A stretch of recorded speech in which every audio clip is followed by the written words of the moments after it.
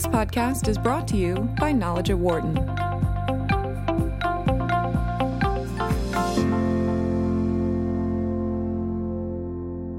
It's my great pleasure today to talk to a former student, not just a regular student, but a very exceptional student, Keith Norieka, who's now the acting controller of the currency.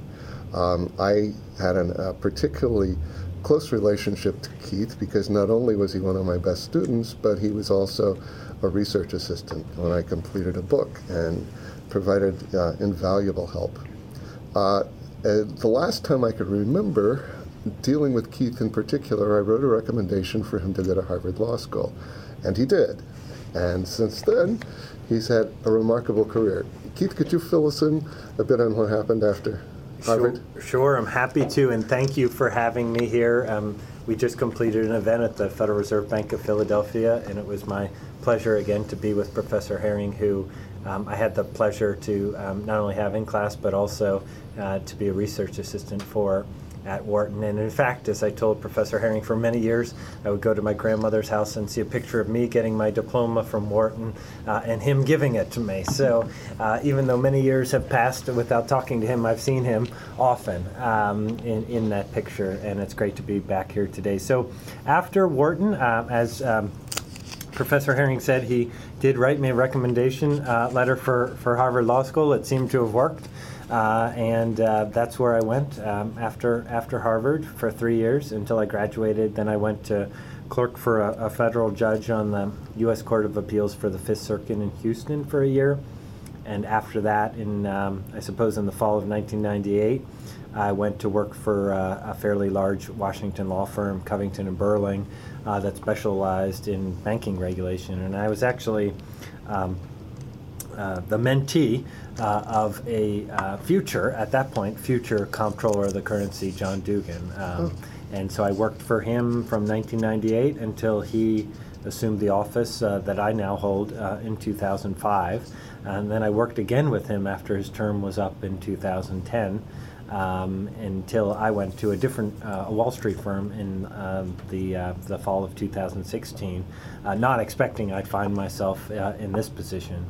But after the financial crisis, the nature of banking regulation and certainly private actors' participation in that sphere had changed. When I grew up, it was an era of deregulation. So really, what I had learned at Wharton and at Harvard Law School really translated a lot into disputes with various authorities like the states and regulators about deregulation and how to deregulate the markets. And while I learned all of the ins and outs of regulation that had come in the years before, and certainly starting at Wharton, it really wasn't until the financial crisis that I think for people of my generation, we saw it all work the way a lot of people always knew it to work. And I always joke I had the pleasure actually of teaching a class at Penn Law School, and I said that I had never actually dealt with a bank failure until I had been a partner at a law firm for 5 years. And so, it took me 8 years to become a partner. I was so probably 13 years into practice before there were really any bank failures, and that was just the sort of cyclical, seasonal nature of banking regulation, although we did have quite a run back in those years of the 90s and early 2000s without any bank failure, probably the longest in the nation's history. So when it did come to change, the system sort of maybe reverted more to the mean, and that's where my skills became much more valuable in the transactional sphere, and that's sort of why I was lured to a Wall Street law firm and really was able to practice that type of transactional practice at the very highest levels. And then unexpectedly, no one thought the election would turn out the way it did. Certainly I never did. And I found myself, as John Dugan said, there weren't many people that were fervent supporters of the president who were experts in banking regulation. And maybe that was a subset of, a couple of people, and I was one of them. And I found myself on the president's transition team for the Treasury, not dealing with the OCC but in the course of that was able to help them sort of see the value of that agency and know what the issues were. And then obviously the new administration came in, the transition was over, went back to normal life, and then just, I guess, having known the Secretary of the Treasury through the transition, it came that my predecessor, Tom Curry's term was up last April, and then they had to figure out what to do. And while they had a nominee picked, that person, it was a very slow process to get that person in place. And so that's when the Treasury Secretary turned to me under ancient statute, an 1864 statute, that allowed him to pick somebody from the outside to act as the comptroller. And that's a very unique type of statute in the federal government sphere. And yet the Treasury Secretary thought it was important to make a change given the sort of, very definitive results reflected in the election, that there needed to be a change. And if Mr. Curry's term was up, we should move ahead with the change, and that's how I find myself here. Yeah, although your title is Acting Controller of the Currency, you've really taken a very active role, which I guess is in keeping, although it's not, I think, necessarily true of interim leaders. There are lots of things on your agenda. One of the most interesting, I think, is looking at financial innovation. You actually have a special unit looking at it, and the world is producing all kinds of new kinds of configurations of fintech firms that are not yet regularly looked at in a normal regulatory framework. They come in a multitude of ways. They do partnerships with banks. They're sometimes freestanding firms. They can have state charters. They do partnerships. And so far, there isn't really a federal charter, except that you all have described what one might look like. And as I understand it, you're holding office hours in San Francisco and New York to talk to actual companies to see what might fit. Yeah, and look, this is something, first let me say, the history of the acting controllers of the currency is they, at least in my lifetime, have all been very active. John Walsh, who was the interim between Tom Curry and John Dugan, was a very active acting controller, and then Julie Williams before that was quite active. And these were sort of formative people of my youth growing up, of really that, as Julie used to say, acting controllers meant to act, and sort of that's the philosophy I took. But what's unusual about your situation is that you came in from the outside. They were both deputies. They were. And so it was sort of natural to continue on course. But it's a different challenge to plug in. Except Julie was sort of exceptional. I think she sort of took it to a different level, and I think John was as well, in the sense of the, certainly going in a different direction than necessarily others were going at that time. But yeah, look, we have this opportunity. My own view is I wouldn't have left my career in private practice if I were meant to be a caretaker. That could be taken by anyone, and I think the real opportunity or reason I was asked by the administration was that they wanted a change, that the people voted for change, and they needed to effectuate that change, and they needed somebody to step up and do that. Now, ironically, the topic that we're talking about involves both change and continuity, in the sense of it was an initiative started by my predecessor, Tom Curry, but as I think we talked about at the Philly Fed Forum today, the notion of innovation in the national bank sphere is just been inherent in the 154-year history of the office that I now hold. The office itself was really an innovation designed to finance the Civil War by setting up a national currency that hadn't existed since the Second Bank of the United States. That was Salmon P. folded. Chase, wasn't it? That's right, it was. So he was the Treasury Secretary at the time. He ended up being Supreme Court, Chief Justice of the Supreme Court after that.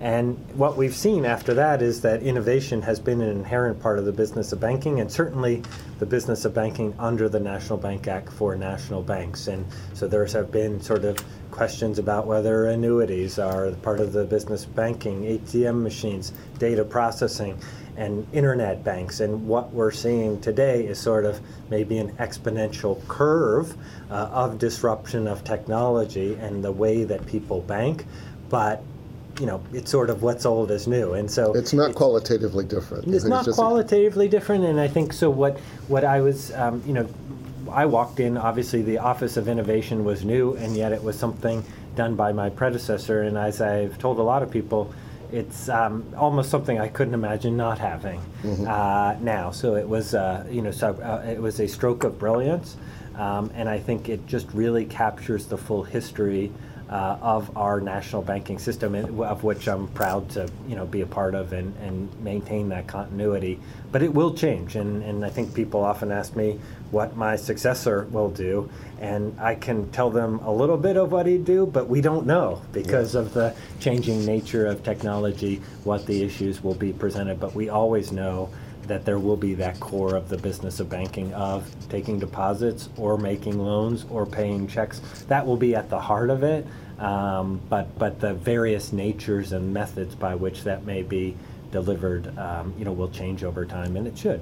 Keith, what is the statutory language that allows you to be flexible over time? Well, it is that phrase.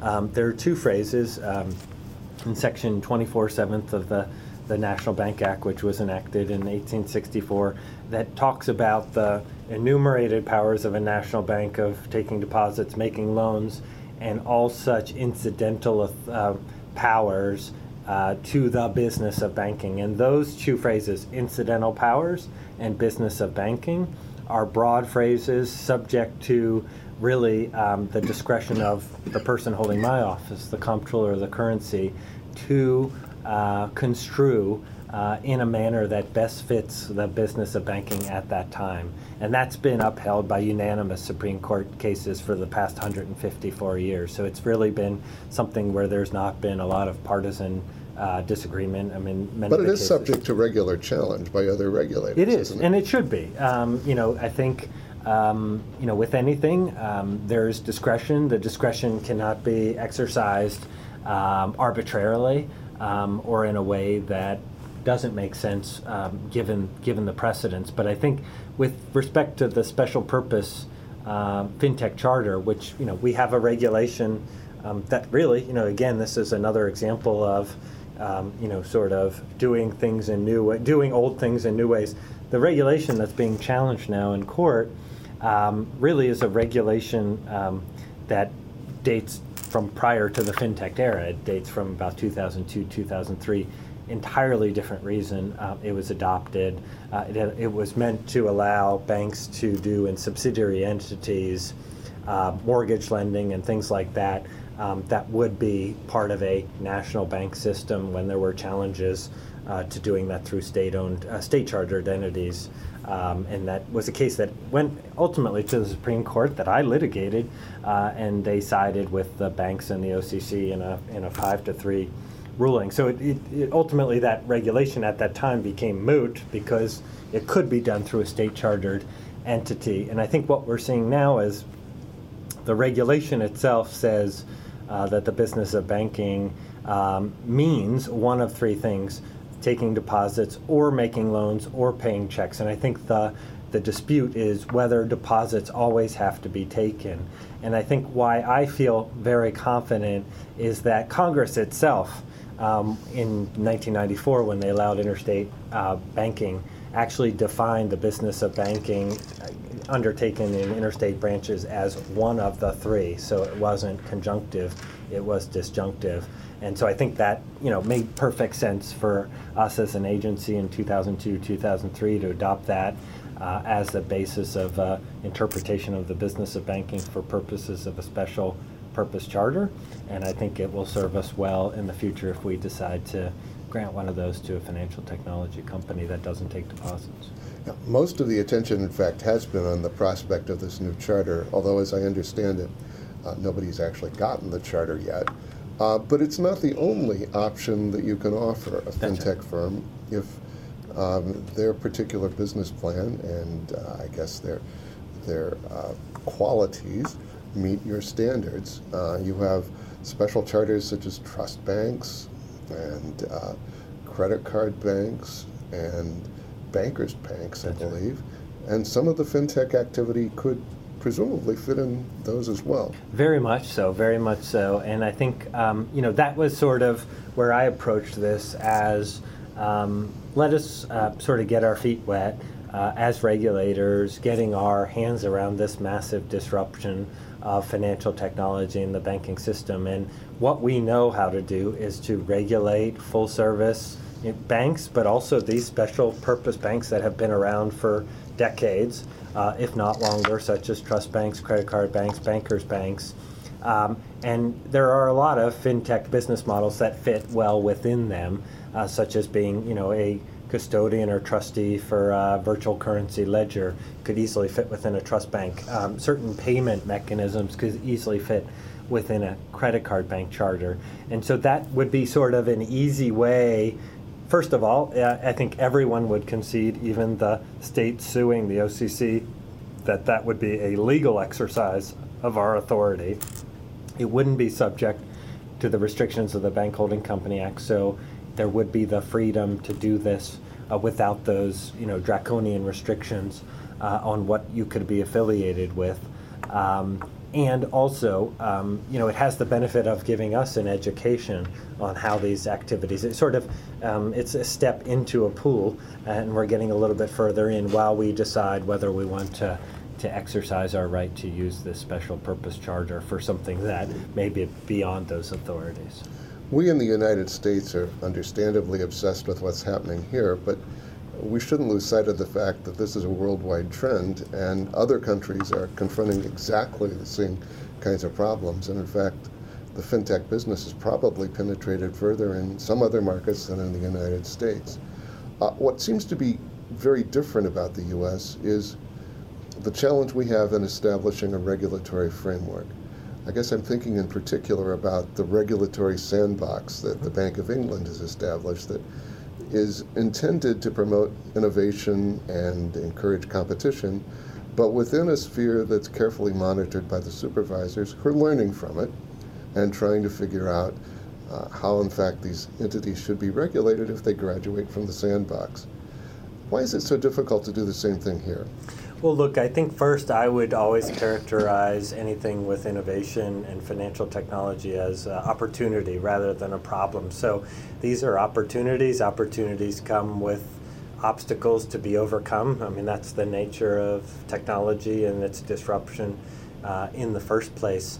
I think we have a unique regulatory system in the United States. Maybe that is an understatement of understatements, but it's organically developed. There are many different regulators, and in my own view, having been labored in these vineyards for the past quarter century, I actually think it works pretty well. Now, I think the challenge is, as you say, when we have these sort of new technologies that you want to try to insulate and incubate in a type of controlled environment without subjecting them to heavy potential legal liability.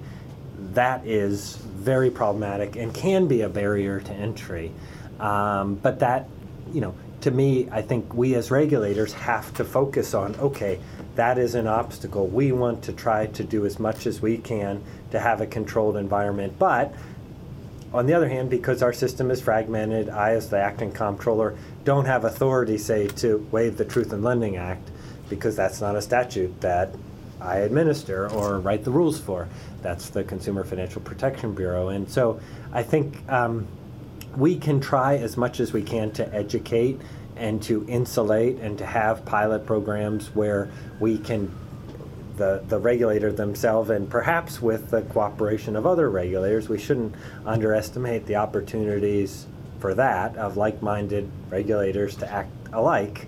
But, we are sort of getting into we're obviously having a little disruption politically in the sense of the regulators are turning over. So I wouldn't be surprised at some point that we do have a little bit more regulatory coordination to encourage these type of activities. But on the other hand, I must say, having been on the outside, there are opportunities here. Innovation usually surmounts obstacles, and this is one of those obstacles that has to be overcome, but I think for a worthy purpose of the alternative, is a system where you may have a regulatory sandbox, but you have one monolithic regulator that determines the rules for all in all circumstances, and it can actually squelch innovation if you don't fit within the narrow parameters of the sandbox. So I think there are pros and cons to both things, but my own view is the system in America has been much more conducive to innovation over time. I think that's undoubtedly true. I used to say that if you weren't currently on the 10 most wanted list of the FBI, you could probably get some kind of bank or bank-like charter somewhere. But that's no longer true. We've seen very few de novo banking operations arising since the crisis, basically. Some of it undoubtedly is just adjustment. But there's a sense in which the barriers to entry have become much larger. And not least of which is the huge fixed cost of supervision, right, which is very difficult for a small bank to be able to bear in a competitive way. Yeah. Do you view fintech as a way of sort of opening up the competitive space? Well, undoubtedly. I think technology generally is sort of changing the way that Americans conduct commerce, and banking is part of commerce. I know that may be sitting here at the Federal Reserve. Some people uneasy. That may be sort of a controversial topic, but look, I think that that technology can help overcome those fixed costs clearly, and certainly what we are sort of trying to design with a responsible approach to innovation allows people through their private choices to order their affairs in a way that allows them a regulatory streamlined approach. And so in the sense of our special purpose banks, the trust banks, credit card banks, and bankers banks, or the special purpose fintech charter, if we get there, they are themselves a way to order your affairs and only have limited, one regulator, basically, the OCC, to operate on a 50-state basis. You don't have to worry about being classified as a bank for purposes of the Bank Holding Company Act.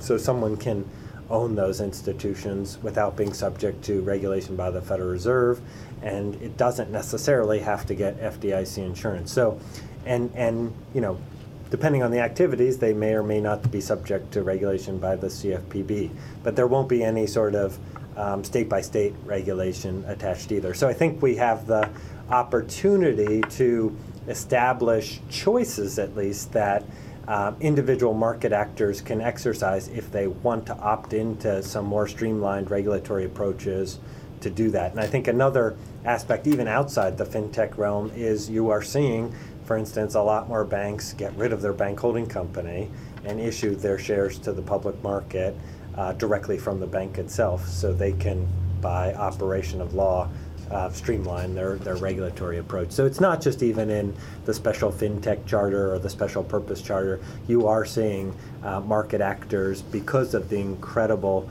regulatory cost associated with the banking business of banking after the Dodd-Frank Act, take sort of these measures themselves to minimize their regulatory exposure. I think you've implicitly answered one of the key questions that's always troubled me, which is, if you're looking at an area in the shadow banking sphere, like fintech, which has grown and become profitable, at least in part because they've been able to avoid bank-like regulations, what is the incentive for them to seek a bank, even a limited bank charter? Yeah. And given that, why do a federal charter rather than a state charter, or just be a company within a state, or even just partner with banks that are already authorized? We're seeing some of each, but what is the new opportunity that a federal charter provides? And what I think I've heard you say is unified, streamlined regulation.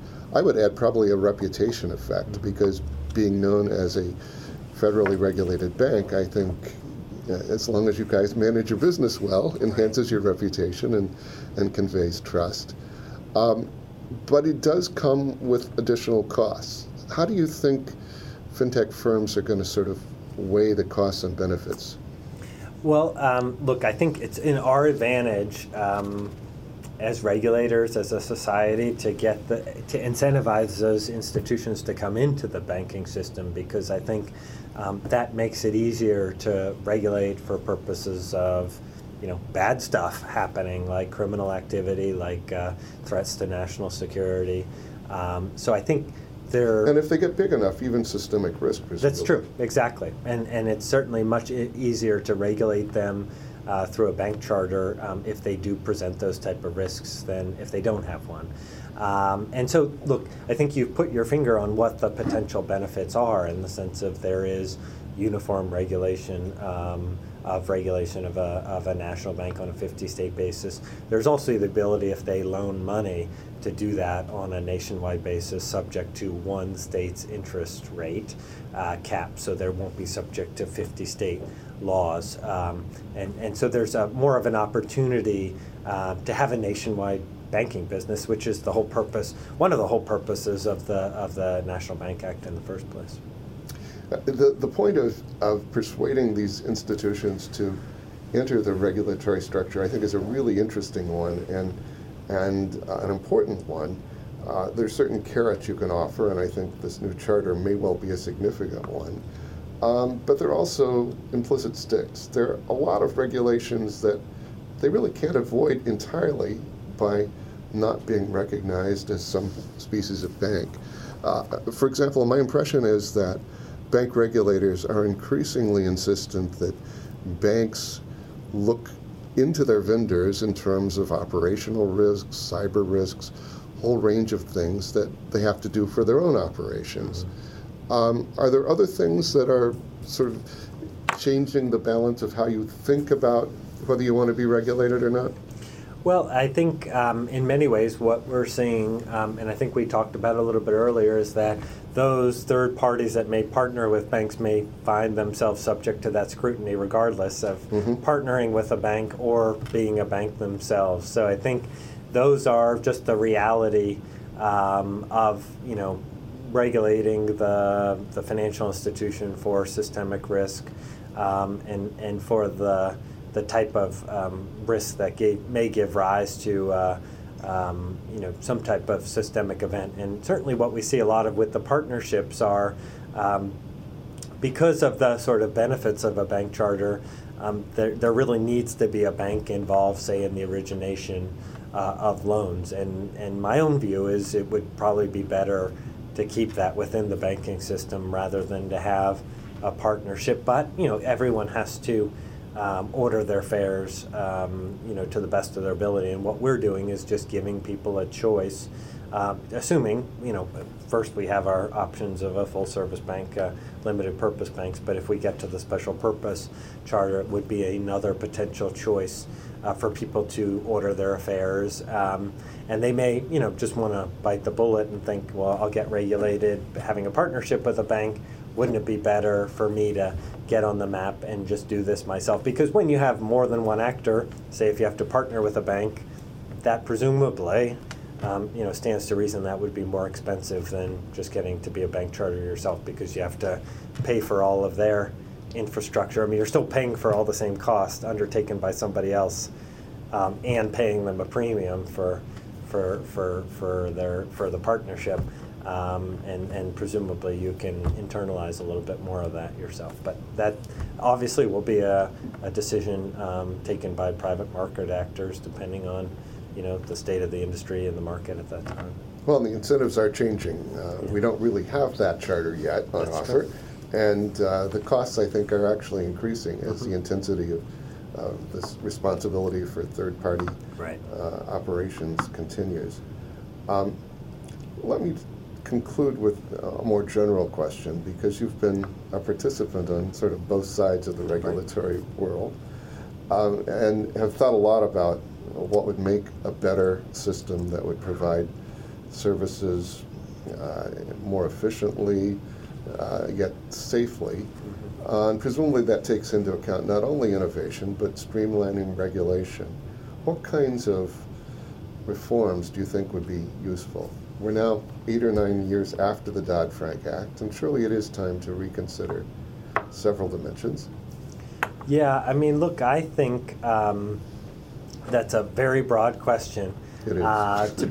To be answered. I think we're headed in the right direction in the sense of we have to give market actors choice about the best way to structure their business and achieve innovation and bring better products at lower prices to consumers. And I think that has to be the hallmark of it. Now, generally, in my own view, that is accomplished in a free market economy through the government trying to set down rules that you can meet, and the government acts as the policeman if those aren't followed, but generally stays out of private market actors' activities. I think the exception traditionally has been in the banking realm, where there are runnable demand deposits that require some more prescriptive ex ante regulation of the activities of these institutions. But to me, that is an anomaly, first of all, in the way we regulate that industry, and also very expensive as a society. And so I'd like to keep that to a minimum at all costs, and only to regulate those activities of those institutions that could potentially cause systemic risk.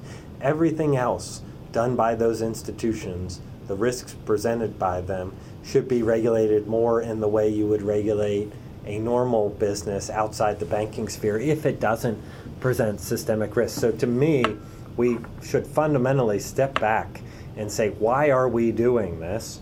And we're doing it for the purposes of systemic risk transferred through runnable liabilities, demand deposits. Okay, what do we need to do to prevent that type of risk, and do no more than that?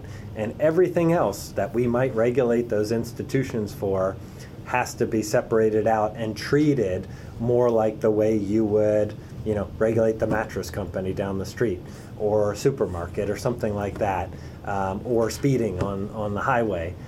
If you do it, you get fined, and that's it. But we don't go in there and prescriptively stop their business because they happen to also have demand liabilities. So. You're raising an interesting question, though, and the example is certainly one that most people would agree that runnable liabilities are the crux of vulnerability, but the kinds of systemic risk we've seen emerge are broader than that in a way. The crisis with securitization involved assets that suddenly became illiquid and liabilities that were not deposit liabilities, but liabilities nonetheless that had to be repaid very quickly. It raises for me the question of how do we monitor systemic risk? Like banking, it's not going to be static. That's right. It will change over time. We need to have some way of trying to anticipate rather than simply trying to patch things up once it happens. Yeah.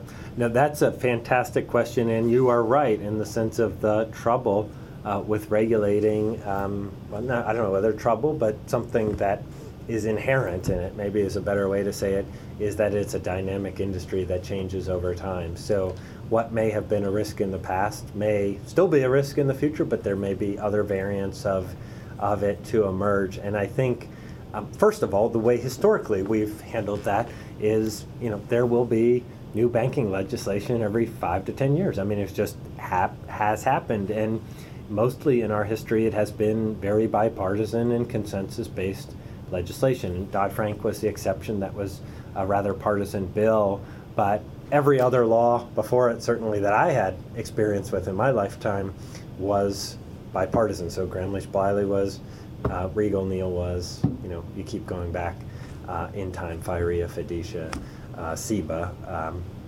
And so, these are things, I think, first of all, the way I would answer your question is we should take a look as a society and decide what those risks are and the activities that present them, and then you can regulate them in the same way as banks. We do it through clear rules that if you engage in the activity, you're subject to the rule.